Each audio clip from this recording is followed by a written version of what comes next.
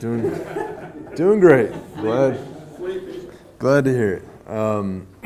Hey, listen, I'm gonna pray for us, and then we'll jump into our lesson for this morning. Okay, let's pray. Father, thank you for the morning you've given us. We thank you for the mercy that you continually show us day by day. The fact that we have breath in our lungs is your mercy, and we pray this morning that as we hear from your word, that you would instruct us, that you would encourage us, you would help us recognize just how dependent we are upon you, and that we would give praise and we would give thanks to you for your work in Christ. On our behalf. We thank you for your Spirit who unites us with Christ, who applies His work to us. And we pray, Lord, that you would help us to grow in our understanding, that we might love you more because of it, that we might love and honor one another more because of it, and that you would grow us up in faith and grow us up in the likeness of Jesus. And we pray it in His name. Amen. Well, guys, this morning, if I haven't met you, my name is Chris. I'm one of the associate pastors here. You guys come on in. But this morning, we're going to be talking about the doctrine of regeneration. And John and I were actually talking this past week about an old seminary professor that I had at Dallas Seminary, and I did not have him for this class, but one of the classes this professor taught was the class of preaching. And so one of the things that you would do in a preaching class is prepare to preach sermons. And so he would have students, as they began to prepare their sermons, what he would have them then do was go preach their first sermon in a graveyard, at a cemetery, among graves. And it's an odd assignment, but there's a reason, there's a truth that he was trying to instill in his students, and that truth is, this is what you're going to do for your life. When you preach, this is what you're going to do, and unless God moves, unless His Spirit works through what you say, your words will be powerless, right? Unless God works to bring life among those who are dead, nothing will happen. And so it was an assignment that was meant to produce humility and to help them recognize how much they depended upon God to work, so that their ministry would mean anything. So today, as we consider the doctrine of regeneration, just by way of I think it's a really good quote, Sinclair Ferguson said, this doctrine is so important, this is what he says, to have clear views here, regeneration, to have clear views here is to pave the way for all the other doctrines of the Christian life. To mistake the way here, conversely, will mean that the whole focus of our understanding is seriously at fault. It's end quote. So this is a really important doctrine, and I think as we go, we're going to see why, because we talk about Jesus' work as the means of our salvation, but then we're going to talk about the Spirit's work to then unite us with what Jesus has done, so that we are raised with Him. So, by way of a beginning definition, this is on your sheet. We're going to borrow this from Wayne Grudem. I think it's a succinct, helpful, concise definition. He says, regeneration is a secret act of God in which He imparts new spiritual life to us. Okay? Again, regeneration is a secret act of God in which He imparts new spiritual life to us. Does anybody know how many times the word regeneration shows up in the Bible? One time. So we're going to go there. Titus 3. It'll be really helpful. We'll read this verse. It'll be really helpful for you to be able to look at it. And I'll make this I'll throw this out there now. We will read some different passages in here, and I'll ask you guys questions. I would love for you, I would love just good input and you guys to interact with questions and with reading, because my hope is that we're sort of unpacking this and seeing this stuff together, and it's not just me talking the whole time. So you guys just be prepared to read, and if you're reading, if you're in the back, read for the person in the front. If you're in the front, read for the person in the back. That'll help us hear what's being read. So, that said, Titus 3, verse 5, would somebody read that? He saved us not because of works done by us in righteousness, but according to his own mercy, by the washing of regeneration and renewal of the Holy Spirit. Good. Thanks, Andy.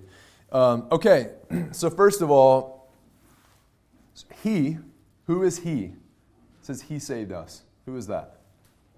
God. How do you know? He is. So how else do you know? Verse 4 says. It's in verse 4. Our Savior appeared. Yeah, when God, our Savior, appeared. So all the questions that I'm asking you guys, what do we see? Or what does this mean? Let's pull it. I think this is helpful for us in the way that we study the Bible, just to be able to say, oh, I know this because it's right here, because God said it right here. Okay, so he is God our Savior. And what does it say that he did? He saved us. Good. And then to say that he saved us, what does that assume? We need saving. We need saving. Good. Yeah, so this particular section of Foundations, this is section 3. And particularly in section 3, we're really looking a lot at what is the work of the Holy Spirit in salvation. What is the role and the work of the Spirit? But then back in section 2, we started off section 2, so we deal a lot with the work of Jesus, the Son. But even before that, we talked about the fall of man and the effects of the fall. So we spent some time dealing with that. We're not going to unpack a lot of that today. We don't need to rehash a lot of that, but I do at least want us to see this context. The context in which God is coming and working to save us is one in which we need saving. It's a context where the reality is that men are spiritually dead, right? Romans 3:23 says that all have sinned and fall short of the glory of God. And then Romans 6:23 says the wages of sin, what we have earned by our sin, is death. So spiritual death is the reality of mankind, and so this is the reality in which God is going to come and work, and that he's then going to come and save us out of. So having said his work, to say, and just I meant to give you this by way of a verse. Ephesians 2:1 says, "You were dead in the trespasses and sins in which you once walked." And we're gonna get back to that particular passage a little later on. So, since we've said we needed saving, why? What is the motivation? Why does it say here in this verse that God saved us? Or better yet, first, why does it say that he did not save us? What is not the reason? Because we were righteous. Yeah, because we were righteous, because we did righteous things. Nothing that we could do, there's no way for us to earn any kind of righteousness. There's no way for us to earn some kind of salvation. In fact, before we could do works in righteousness, we have to first be declared righteous. We have to be justified. We have to have God's Spirit enabling us to do what dead people can't do. So, rather, it tells us he saved us why? Not by works, but why? His own mercy. Because he's a merciful God. And he is pleased to act in mercy. He's pleased to reveal himself as merciful. Good. So, motivated then by his own mercy, how does the passage then go on and show us or tell us that he has saved us?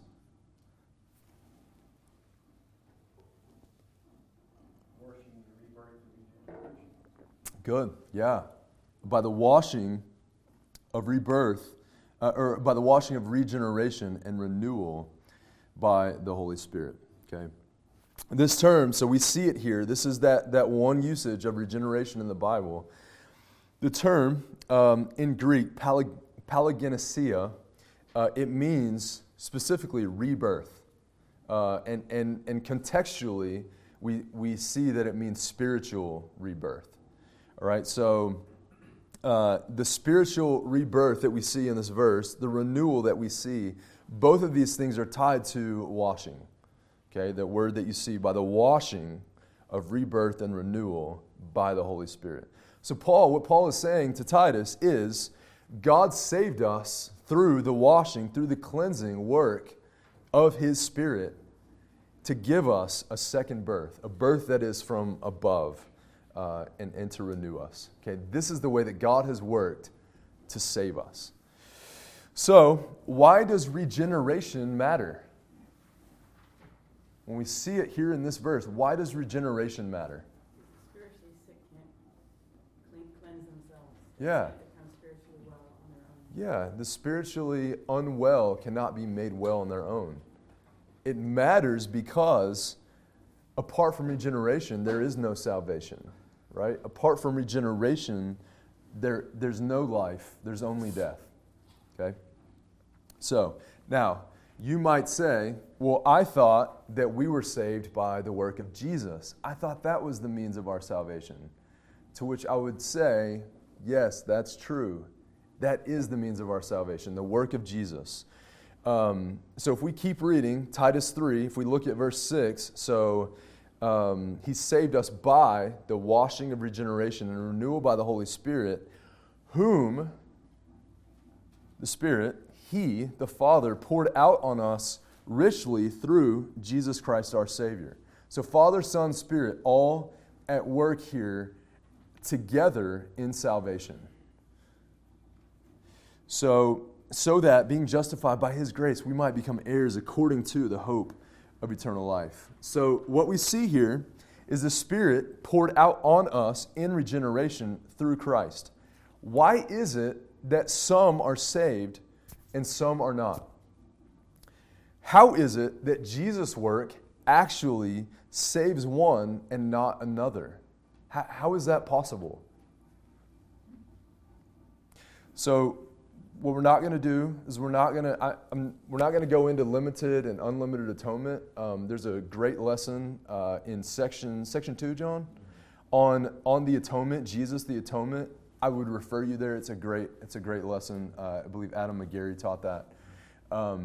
But we at least want to say that Jesus' work, so His life, His death, His burial, His resurrection to life, all of it, His work, His person, His work is the means of justification for us, for His people. It's His work. And it's only His work that is that means, right? So there is no other means, there is no other way for us to be justified, to be made right before God, to be given life, apart from His work. That said,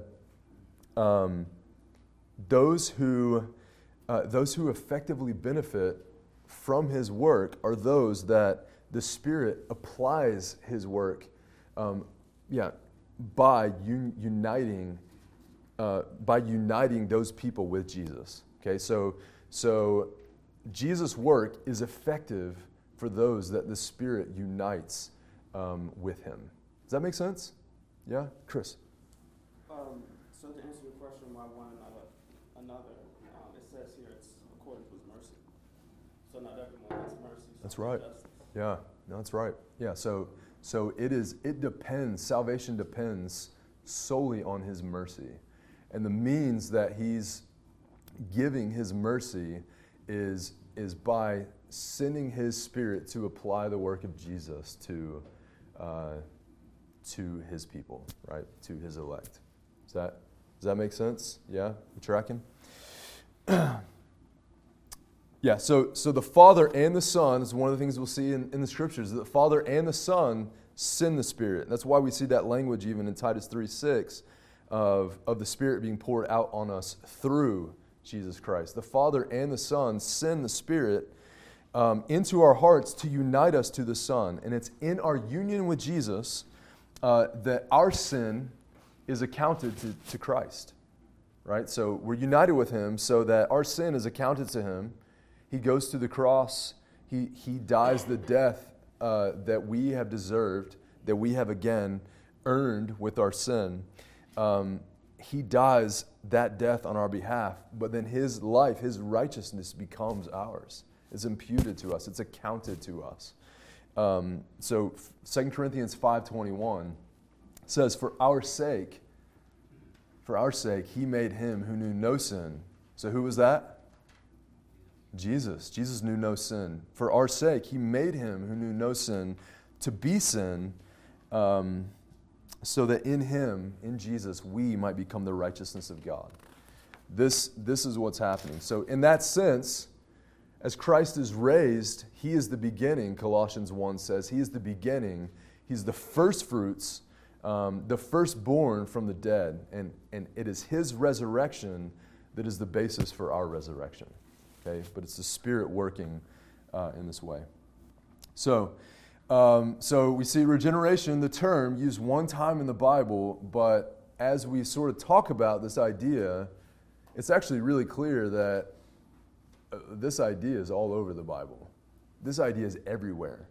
In the same way that the word Trinity is never used in the Bible, but we see in the Bible Father, Son, and Spirit at work together, three persons, one divine nature, one God together at work. The concept is all over the Bible, right? God's revealing this all over the Bible. In the same way, regeneration is all over the Bible, and we're gonna sort of talk about different ways that it looks, different terms that we see, different language that's used to sort of unpack this doctrine. Okay, so one of the first ones that we're going to go to. So remember, we said regeneration, rebirth, spiritual rebirth. What does that make you think of? Born again. Born again, great. So anybody know where a primary passage that talks about being born again is? Nicodemus, great. So we're going to go, John 3 is where we're going to turn. John 3, 1-8. Somebody read John 3, 1-8.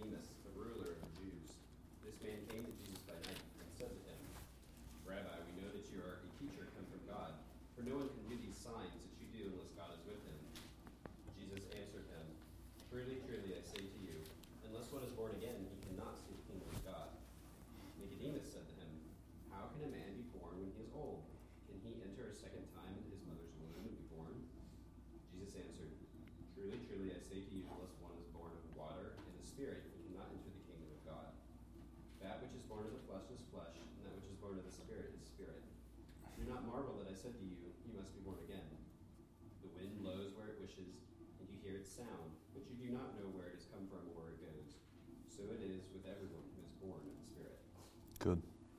So who is Nicodemus? He's a Pharisee.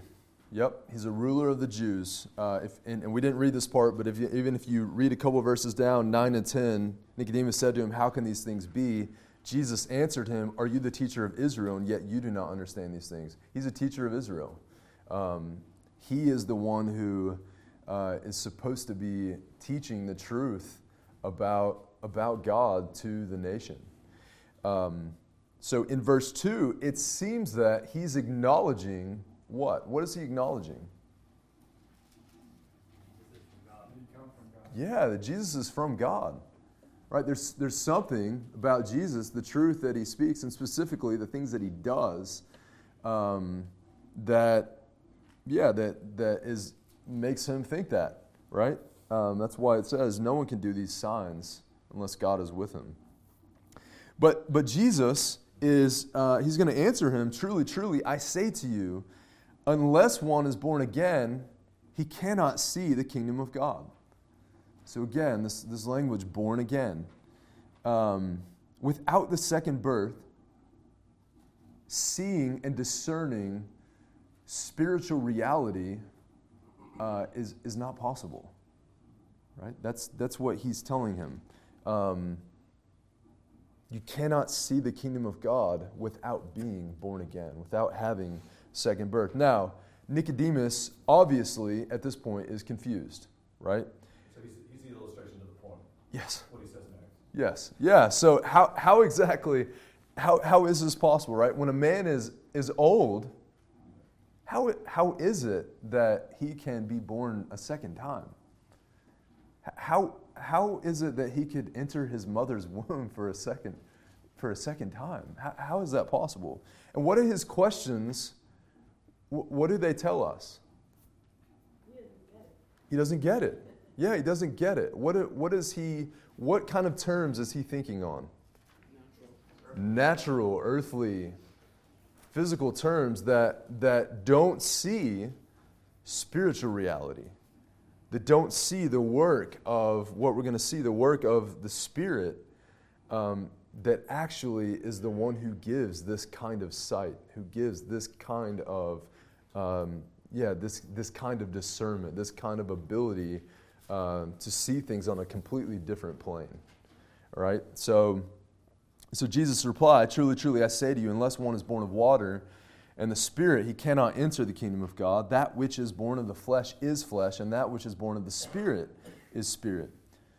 Do not marvel that I said to you, you must be born again. The wind blows where it wishes, and you hear its sound, but you do not know where it comes from or where it goes. So it is with everyone who's born of the Spirit, right? In order, so in fact, in verse 5, when he says, unless one is born of the water and the Spirit, you cannot see the kingdom of God. Yes, we actually have two kinds of births in view here, right? So yes, physical birth is in view. Where is that referred to? That which is born of flesh is flesh. Yeah, that which is born of flesh is flesh, right? Or even when he says, what does he say first? That unless one is born of what? Water and the Spirit, right? So water and the Spirit. So we have here him telling Nicodemus, no, there's two births happening here. It's right here for Nicodemus to see, but Nicodemus doesn't see it, right? So is the water just being born the first time? Is that what he's referring to when he says that? Yeah, so he's saying, unless he's born of water and the Spirit, he can't see the kingdom. So for him to see the kingdom, he has to be a Micah. So, to that point, what would you say to someone who said, no, you actually do need to be baptized in order to be, Yeah, so I would say that's not what this verse is talking about, and go to a whole lot of other passages about baptism. But In this one, just born of flesh is Sure. the general phrase. Sure. To born of water. And so the idea is he's using that as an illustration. Yeah. So, but in view here, he's trying to communicate that apart from the Spirit to give life, there is no seeing God's kingdom. I think that's the thrust of what he's trying to communicate here.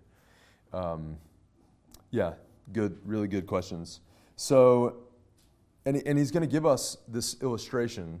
How many of us, and let's talk about it. How many of us can actually see the wind? None of us. We can feel it, but we can't see it. Okay, we feel it. We don't. Where did it come from? Who knows? I don't know. Yeah, where does it go as soon as it passes by us? We don't know. Yeah, it moves in the way that it wills. It moves in the way that God wills it to, not in the way that it wills, in the way that God wills it to. So it's the same though. It's the same when we talk on spiritual terms.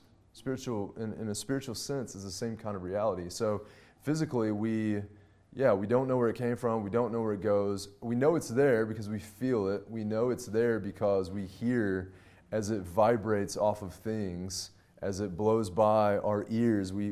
As it vibrates our ears, I hear that sound, that whooshing sound, or across the top of a bottle, or through the trees. You hear the leaves moving. You hear and see its effects. You don't actually see the wind itself. In the same way, the Spirit, the Spirit, when He's at work, whenever He comes and He gives life, He regenerates, you don't see, here comes the Spirit, He's about to regenerate that person. You don't see that, but you see the effects of His work. And how do you see the effects of His work? Yeah, fruit in people's lives. Yeah, so, someone now hears God's truth and responds to it, right? Believes that it's true. And Jesus is even going to go on and do that with Nicodemus and say, you reject the truth even though it's right in front of you because you haven't been born again. We hear the truth and respond to it. Someone now hates sin that once he loved. Someone now loves mercy and truth that she once despised. Someone now gives glory to God and recognizes Him as God rather than seeing himself as the ruler of his own life. These are all fruits and realities that show us, the Spirit's at work in that person. Andy? Is there anything in the phrase born again that may linguistically link it to regeneration at all in the Greek? Anything like that? That's a good question. So, born again is the idea of being born from above. I think in terms of Greek, I don't know, John. I don't know if you have any Greek understanding. I'm no Greek scholar, that's for sure. But that said, even in the Greek of being born again or of being regenerated, you have just the language of rebirth, being born from above. You have this. I mean, it's the same idea of birth. There being life where there previously was none. Yeah, that's good. So, according to John 3, let's talk about this. Is there some role that we play in regeneration? Right? Whose work is regeneration? Or how is it that a person can be born of the Spirit, behold the kingdom of God, and see this true, spiritually discerned reality that we're talking about? Right? In order to do that, what does a person have to do? What is the role of faith? Right? That's what we're going to sort of unpack now. And that's where you see on your outline, it's a work of God, not of man. So according to Jesus, it's the Holy Spirit who makes someone born again, who regenerates him. Right? Whenever you were born, is there anyone in this room that decided you were ready to be born the first time? No. If you say yes, then we should have a conversation later. No. No one decided it was time for him to be born. Right? Because, and why not? Have no control. Yeah, you have no control. For a non-living being, you don't make decisions, right? You don't will something into being. So it's dependent on another to form us, right? To create us. It's dependent on God. He does it through means, but it's His work. And in the same way, when we're talking about regeneration, spiritual birth, to be born again it's not a decision that anybody makes. It's not a decision that you make. It's not a decision that I make to be born again. Now, that said, I think it's helpful for us to nuance this a little bit, because does somebody truly decide then to follow Jesus? Yeah, certainly. But know that so it's a real decision. Just know that it's not a decision that we make apart from the work of the Spirit in regeneration. So I think this is a really helpful passage. Philippians 2:12-13. I don't know if somebody was looking ahead and has that, but if you have it, read that. Philippians 2:12 and 13. Therefore, my beloved, as you have always obeyed, so now, not only as in my presence, but much more in my absence, work out your own salvation with fear and trembling, for it is God who works in you both to will and to work for his good pleasure. Yeah. So what does Paul encouraging the Philippians to do? What does he tell them to do? Work out. Do it. Work it out. Work out your salvation with fear and trembling. Live out your salvation with fear and trembling, right? Act it out with fear and trembling. For it is God who works in you to work and to will for his good pleasure, right? So where there is fruit, where there is a will that we have to follow Jesus, to work, we should know that regeneration has occurred, right? The Spirit is working in us to produce that kind of fruit. So in this sense, just from a timing standpoint, we would say regeneration is a work that happens before faith. But at the same time, I would say it doesn't happen. It doesn't happen in the sense that there's some kind of real, I think, time that passes between, they're regenerated, but they don't have faith yet. Is there faith apart from regeneration? No. Is there regeneration that doesn't also carry with it faith? Karen. Well, that's my question. Like the rich young ruler. Yeah.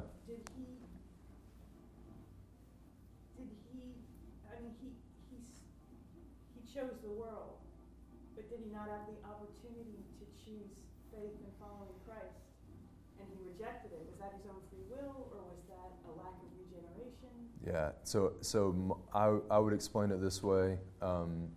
I would say it was his own free will, and our own free will always leads us to choose sin, because we have a sinful nature.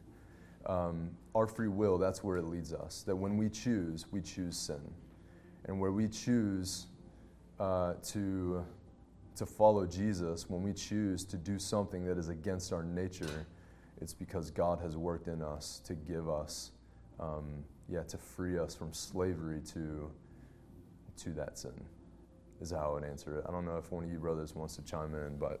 Did he have a regenerated spirit that he then turned away from, or was he not regenerated? Yeah. So in regeneration, where regeneration is present, where the Spirit has worked, and again, I think it will help us as we get a little bit farther. But we're going to talk in a little bit about the fact that we've been given a new nature. We've been brought from death to life. What our previous nature was like, so hostile to God, dead in our sin, alien.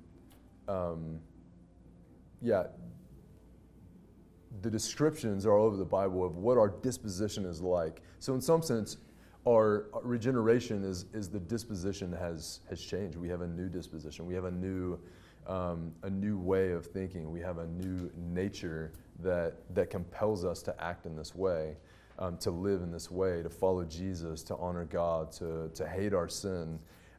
But so for the rich young ruler, for him to walk away is evidence that, he chose. He freely chose, and he chose what is in his nature to do.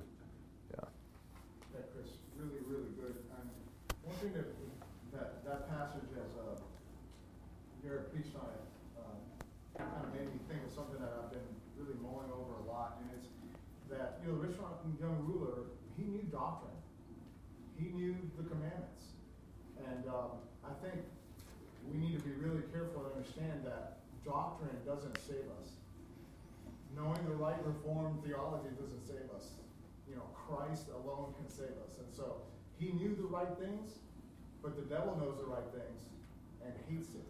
So unless the Spirit of God gives us what we don't have, unless I think Babatunde last week mentioned, it's not like we're drowning and kind of grasping. No, we're at the bottom of the ocean, bloated, dead. And unless the Spirit of God gives us that new life, even in John 3:3, he said, unless you are born again, you're unable to enter the kingdom. You can't do it. Yeah. And I think that's what happened with that rich young ruler. He knew things, but he didn't know God. Yeah, no, it's really good. Really good. Yeah, so what we don't want to do is paint the picture or portray this in a way that, this innocent human being had no opportunity to turn away. Well, actually, Paul says that all men are without excuse, that actually we have freely chosen and we freely choose our sin.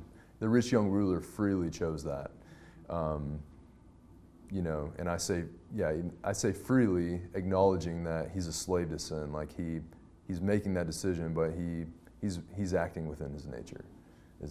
That's good. So thanks, Luis. So all that to say, guys, faith, when we are regenerated, we are also given faith, right? So when we say, regeneration happens before faith, the aim is not to paint some window of time in between. The aim is to recognize whose court that ball is in some sense. It's to recognize that this is God's work, not man's. There's nothing we contributed to this, to our salvation. There's nothing we contributed to the reality that we now have a new nature. There's nothing we contributed to make ourselves be born again. All of it was in the purview of God and at His will, and simply because He's merciful. So it's a way that by sort of holding this order rightly, it's a way that we give glory to God and honor God rightly for the work that He's done. And I think this is another helpful passage, Ephesians 2:8-9. For by grace you have been saved through faith. And this is not your own doing. All of it. By grace, through faith. Grace is a gift, faith is a gift, through which we receive that grace. All of it is God's work. It says it is a gift of God, not a result of works, so that no one may boast. Okay. So none of us has any grounds of boasting, and that's one of the main things that we want to take away here. Is this is God's work. Give God glory, and don't boast in a work that you actually didn't do. Yeah. Yeah, just even on that note, I was thinking about 1 Peter 1. Mm-hmm. It says, having purified your souls by your obedience to the truth through your faith, trust in the gospel. For a sincere brotherly love one another earnestly from a pure heart, since you have been born again, not of perishable seed, but of imperishable. So it's almost because you've been born again and believe.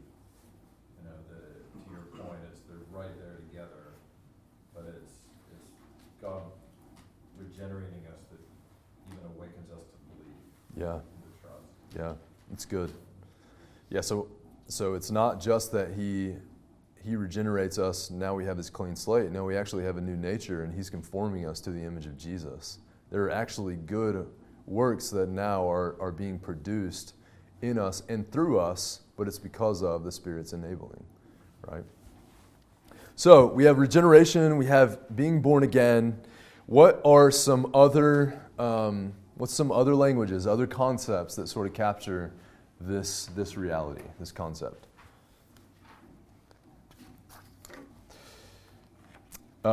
Let's tell you what, let's flip the page, and I've got 4 listed right here for us. So new creation. 2 Corinthians 5:17. Somebody read that.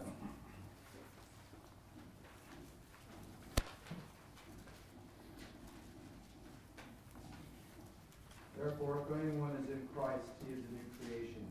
The old has passed away, behold, the new is coming. Yeah.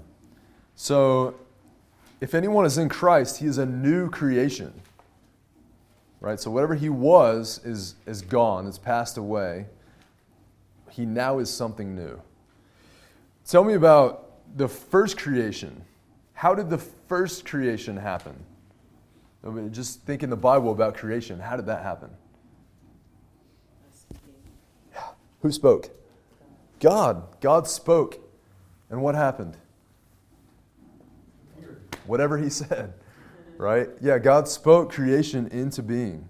And what was there? What did he speak from? Like, what did he use to create? Nothing. He created something out of nothing. That's amazing. And Chris, even there in like verse 2, Genesis 1, the Spirit is over the water. Yeah. It's through the Spirit that like that first creation. Yes. Yeah, so that's amazing. It's a great point. So Genesis 1:2 captures the idea the Spirit is present, right? God speaks. The Spirit is there to carry out what He's spoken. But then you also have Colossians 1 is going to tell us what about Jesus, the Son. All things are created through Him, right?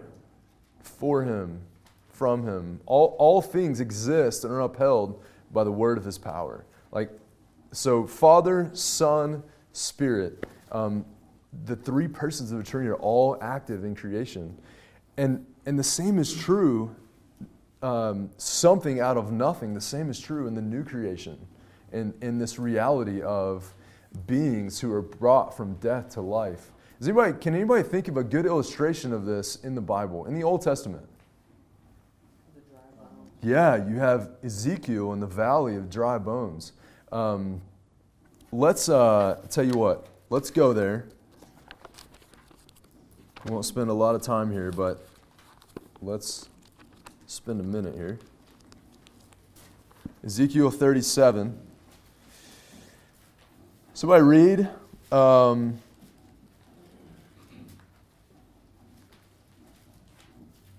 Somebody read 1 through 10.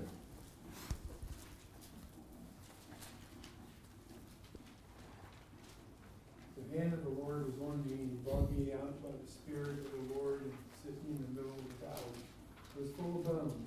He led me back and forth among them, and I saw great many bones on the floor of the valley, bones that were very dry. He asked me, Son of man, can these bones live? I said, Sovereign Lord, you know all.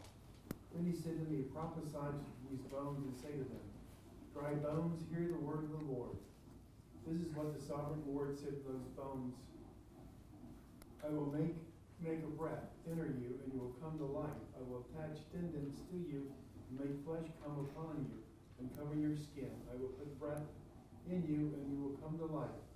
Then you will know that I am the Lord. All right, let's stop there for a second, Wilson. Yeah, so he's brought to a valley. What's in the valley? Bones, dry bones. Bones. Dry bones. I also, verse 2, just the reiteration, behold, they were very dry. I think that's just an amazing, if we think about why is that there, the reality is these are very dead. Like, just to reiterate the death, like how dead these bones are. There's living cells in the marrow of bones. Yeah. So if they're very dry, you got all the living cells are dead. They're gone. It's petrified. Dead. Just nothing but bones, right? And then he asked Ezekiel, Son of man, can these bones live? And I love Ezekiel's response. Lord, you know. I don't know. So Lord, you know. But then God's going to tell him, listen, here's what I want you to do, Ezekiel. I want you to prophesy over them. And then here's what I'm going to do.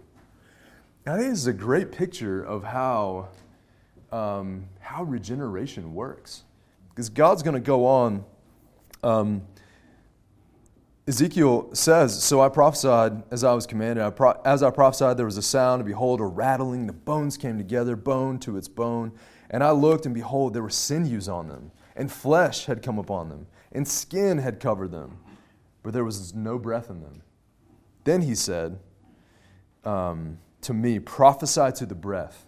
Prophesy, son of man, and say to the breath, thus says the Lord God, come from the four winds, O breath, and breathe on these slain, that they may live. So I prophesied as he commanded me, and the breath came into them, and they lived, and they stood on their feet, an exceedingly great army. He's going to go on to say, this is Israel. God's going to tell them, this is Israel. These are my people. And just the great illustration this is of how is it that God saves us? How is it that he saves us? He declares us righteous. Is there something we hear before he declares us righteous? Is there a means that he's purposed to work through for our salvation? Preaching his word. Proclamation of the word, right? The word is proclaimed, but the power is whose? It's God's power. It's working through. He tells Ezekiel, here's what I want you to say. You get to say it, and then watch what I do. And just the amazing reality that these very dead, dry bones are going to come together because of God's Spirit, because of God's power working. The bones are going to come together. Sinews are going to come to them. Skin is going to wrap around them. But then what's still missing? Breath. So he's going to say, prophesy to the breath. And the wind is going to come, and it's going to give life where there was no life. I think it illustrates for us the way that God works through the preaching of his word and his Spirit at work through that preaching to come and give life where there was no life. This particular instance here is it's an illustration, a foreshadowing of how God's going to save his people. Secondly, another description, we've been made alive. So in some sense, we've talked about this some. We mentioned it early on in the Titus section, just as sort of the backdrop to generation comes where there's death. We've seen it in this picture of Ezekiel, and so it's one of the things we notice is that all of these ideas, they just have overlap with each other. But that's part of why we say regeneration as a concept is all over the Scripture. It's talked about in different ways and with different nuances, but the truths are the same. There was death. There was an old man who has been made new. Who there's life that's come where there was death. So Ephesians 2, 1-10. We're actually not going to read all of this. Somebody could read maybe the first 5 verses.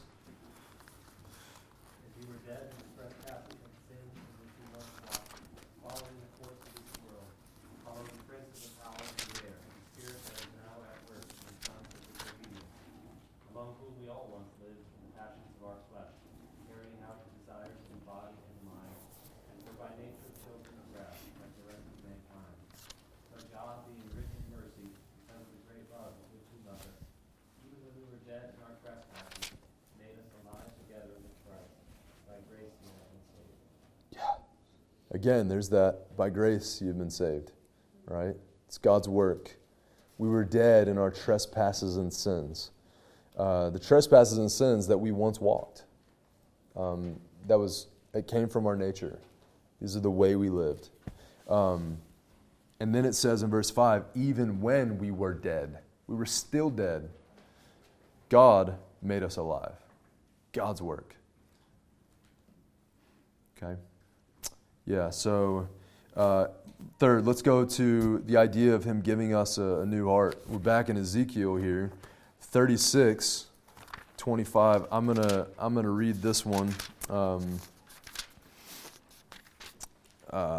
25 to 32. He says, I will sprinkle clean water on you. Let's see. Tell you what, actually, I'm going to scoot up just a little bit. Verse 22. Therefore, say to the house of Israel, thus says the Lord God, it is not for your sake, O house of Israel, that I am about to act, but for the sake of my holy name, which you have profaned among the nations to which you came. So what has Israel done? Profaned his name, right? They profaned his name. It's not for your sake.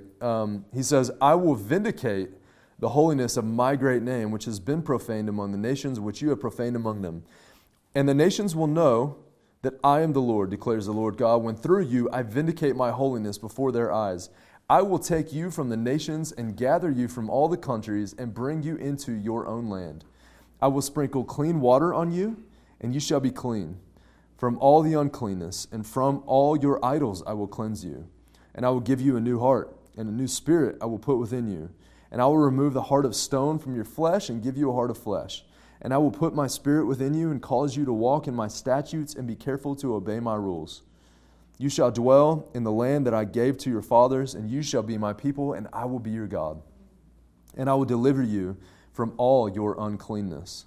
And I will summon the grain and make it abundant, and lay no famine upon you. I will make the fruit of the tree and the increase of the field abundant, that you may never again suffer the disgrace of famine among the nations. Then you will remember your evil ways and your deeds that were not good. And you will loathe yourselves for your iniquities and your abominations. It is not for your sake that I will act, declares the Lord God. Let that be known to you. Be ashamed and confounded for your ways, O house of Israel. This is the chapter right before that account we just read a minute ago of the Valley of Dry Bones. But here we see that Israel has profaned God's name, and so what does God promise that He's going to do?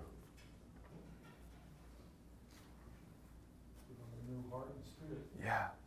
He's going to vindicate His name, and He's going to give them a new heart and a new spirit. He's going to remove from them what? A heart of stone, a dead, hard, lifeless heart, and give them a heart of flesh, soft, beating, life. Yeah, He's going to take out what led them to do, what led them to live the way they lived before. He's going to put within them His Spirit, who, what does it say, is going to do? What does it say the Spirit's going to do? Yeah. I will cause you to walk in my statutes. I will cause you to obey my rules. So the Spirit at work within His people leads them into, is going to lead them, is going to lead us into lives of obedience. Karen. So does that mean regeneration is an ongoing thing? Like, it's like an infinite, like He constantly is regenerating us? Or it's not a one-time deal because we're not there yet? That's a good question. Yeah, so I would say regeneration is the act of Him giving us His Spirit and making us alive. But then now that we have His Spirit, we have this new heart. We have, what it doesn't mean, what we're not saying here is that now you'll never sin again, because we have lots of other scriptures that tell us, like Paul, that hey, we live and we still have the flesh. So we're not the old person. We have a new heart. We have new motivations. When we sin, what's that going to be like for us? Well, we'll loathe ourselves for our iniquities. We'll hate our sin. Our disposition, our relationship with sin will have changed. That's how I would explain that. It's a really good question. So regeneration is a one-time, it's a rebirth. It's being given a new heart. It's being made alive.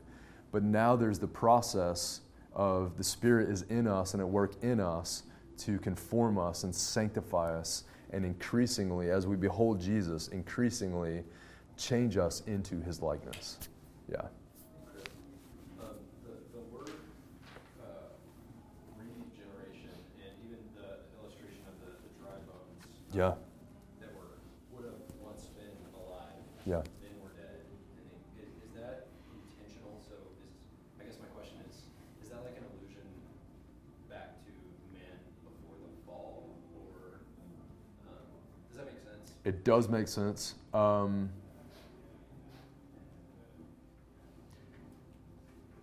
That's a good question. So I mean, there's a couple ways I think we could answer it. So one is even, the idea of being born again also has the connotation of being born from above.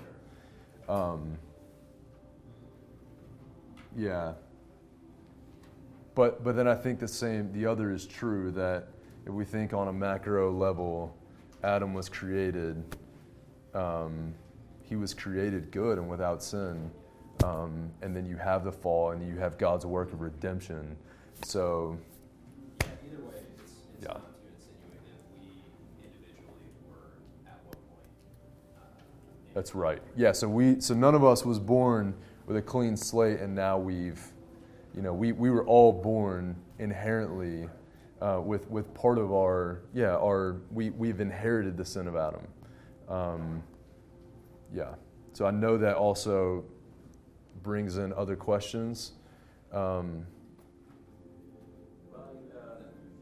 died, right? Whereas what God regenerates would never die. So I think that's a big difference as well in the two. So in terms of the regeneration, it's a different kind of creation than what was made. Certainly. Yeah. No, that's really good. Yeah. Okay. Letter D, new nature, minds that are set on the Spirit. We're not going to read it. It's a great passage. It's about the Spirit who, we're no longer walking by the flesh. We no longer live according to the flesh signifying the ways that we walk that were hostile to God. So that language is used in Romans 8, 5-9. But simply, we want to acknowledge that now we walk by a new nature. We walk according to the Spirit in us who takes away our hostility to God and who changes the things that we love and desire. Okay, so and I think there are other ways we could even describe this, just regeneration. Things like we've been brought out of the domain of darkness and brought into the kingdom of His beloved Son. We've been made, in Ephesians, we've been made a new man. These are all true. I think you get the thrust. A couple of quick applications. I know it's time for us to roll out, but just really quickly. When you hear all of this, what does it do? What does it do for you? Like hearing this is God's work, God saves. What should we do in response?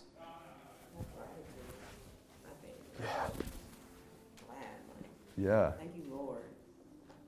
I would have been without hope.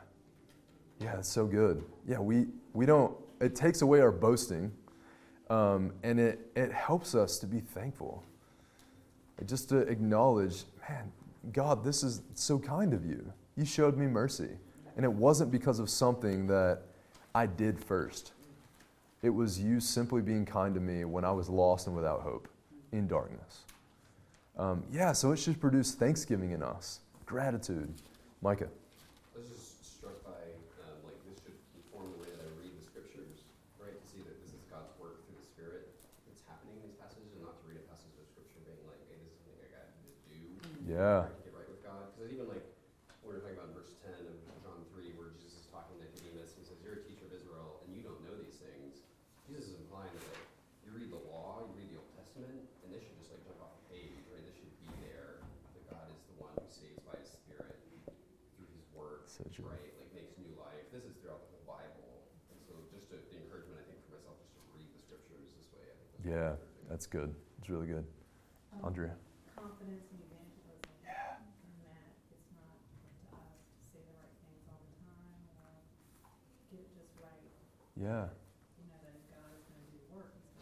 Yeah, the weight of somebody believing the gospel is not on us, right? Now, it doesn't mean that, we shouldn't care and, we should be nonchalant. No, we should have a real urgency, right? So God called Ezekiel to proclaim the truth, right? God calls Ezekiel. There's another great picture in the book about a warning that Ezekiel is called to give as a watchman on a tower. He's to warn people that judgment is coming with urgency. So it doesn't take that away, but it does take away the any kind of gimmicks we might want to try or any kind of pressure we might feel to, I need to convert this person. No, it doesn't work that way. It's God's work. In His kindness, He gives us the joy of being a part of what He's doing. We're to proclaim the gospel, and we're to do it knowing that unless God works, we'll be powerless. So I'm going to close with a quote. These are great, great applications. There's more we can say. But this quote related to evangelism. Louis Sperry Schaefer, I'm not endorsing all of his theology, but in his book on evangelism, True Evangelism, it's a great quote. Fundamentally, then, the personal element in true soul-winning work is more a service of pleading for souls than a service of pleading with souls. It is talking with God about men from a clean heart and in the power of the Spirit, rather than talking to men about God. Right? So evangelism begins with prayer. Yes, we must speak the truth. Yes, we must proclaim the gospel. But ultimately, we do it praying to God for how He might work in men and how, and then even after we proclaimed, praying that God would take that seed and do something with it. So, but ultimately, God is the one who regenerates. God saves, and He does it because He's merciful. If you have anything else, we can talk after. Let's quickly, let's be dismissed. Let's pray. Micah, you want to pray for us, brother? Lord, we do thank you for your work of regeneration. We do thank you that you have breathed new life into your people, and that we live in you to renew our minds continually. Mm-hmm. We pray that you would help us to live in that reality, that it would motivate us as we evangelize, that we would come to you constantly in prayer, united with you in the Spirit. And thank you for this day. It's in Christ's name we pray. Amen. Thanks, y'all.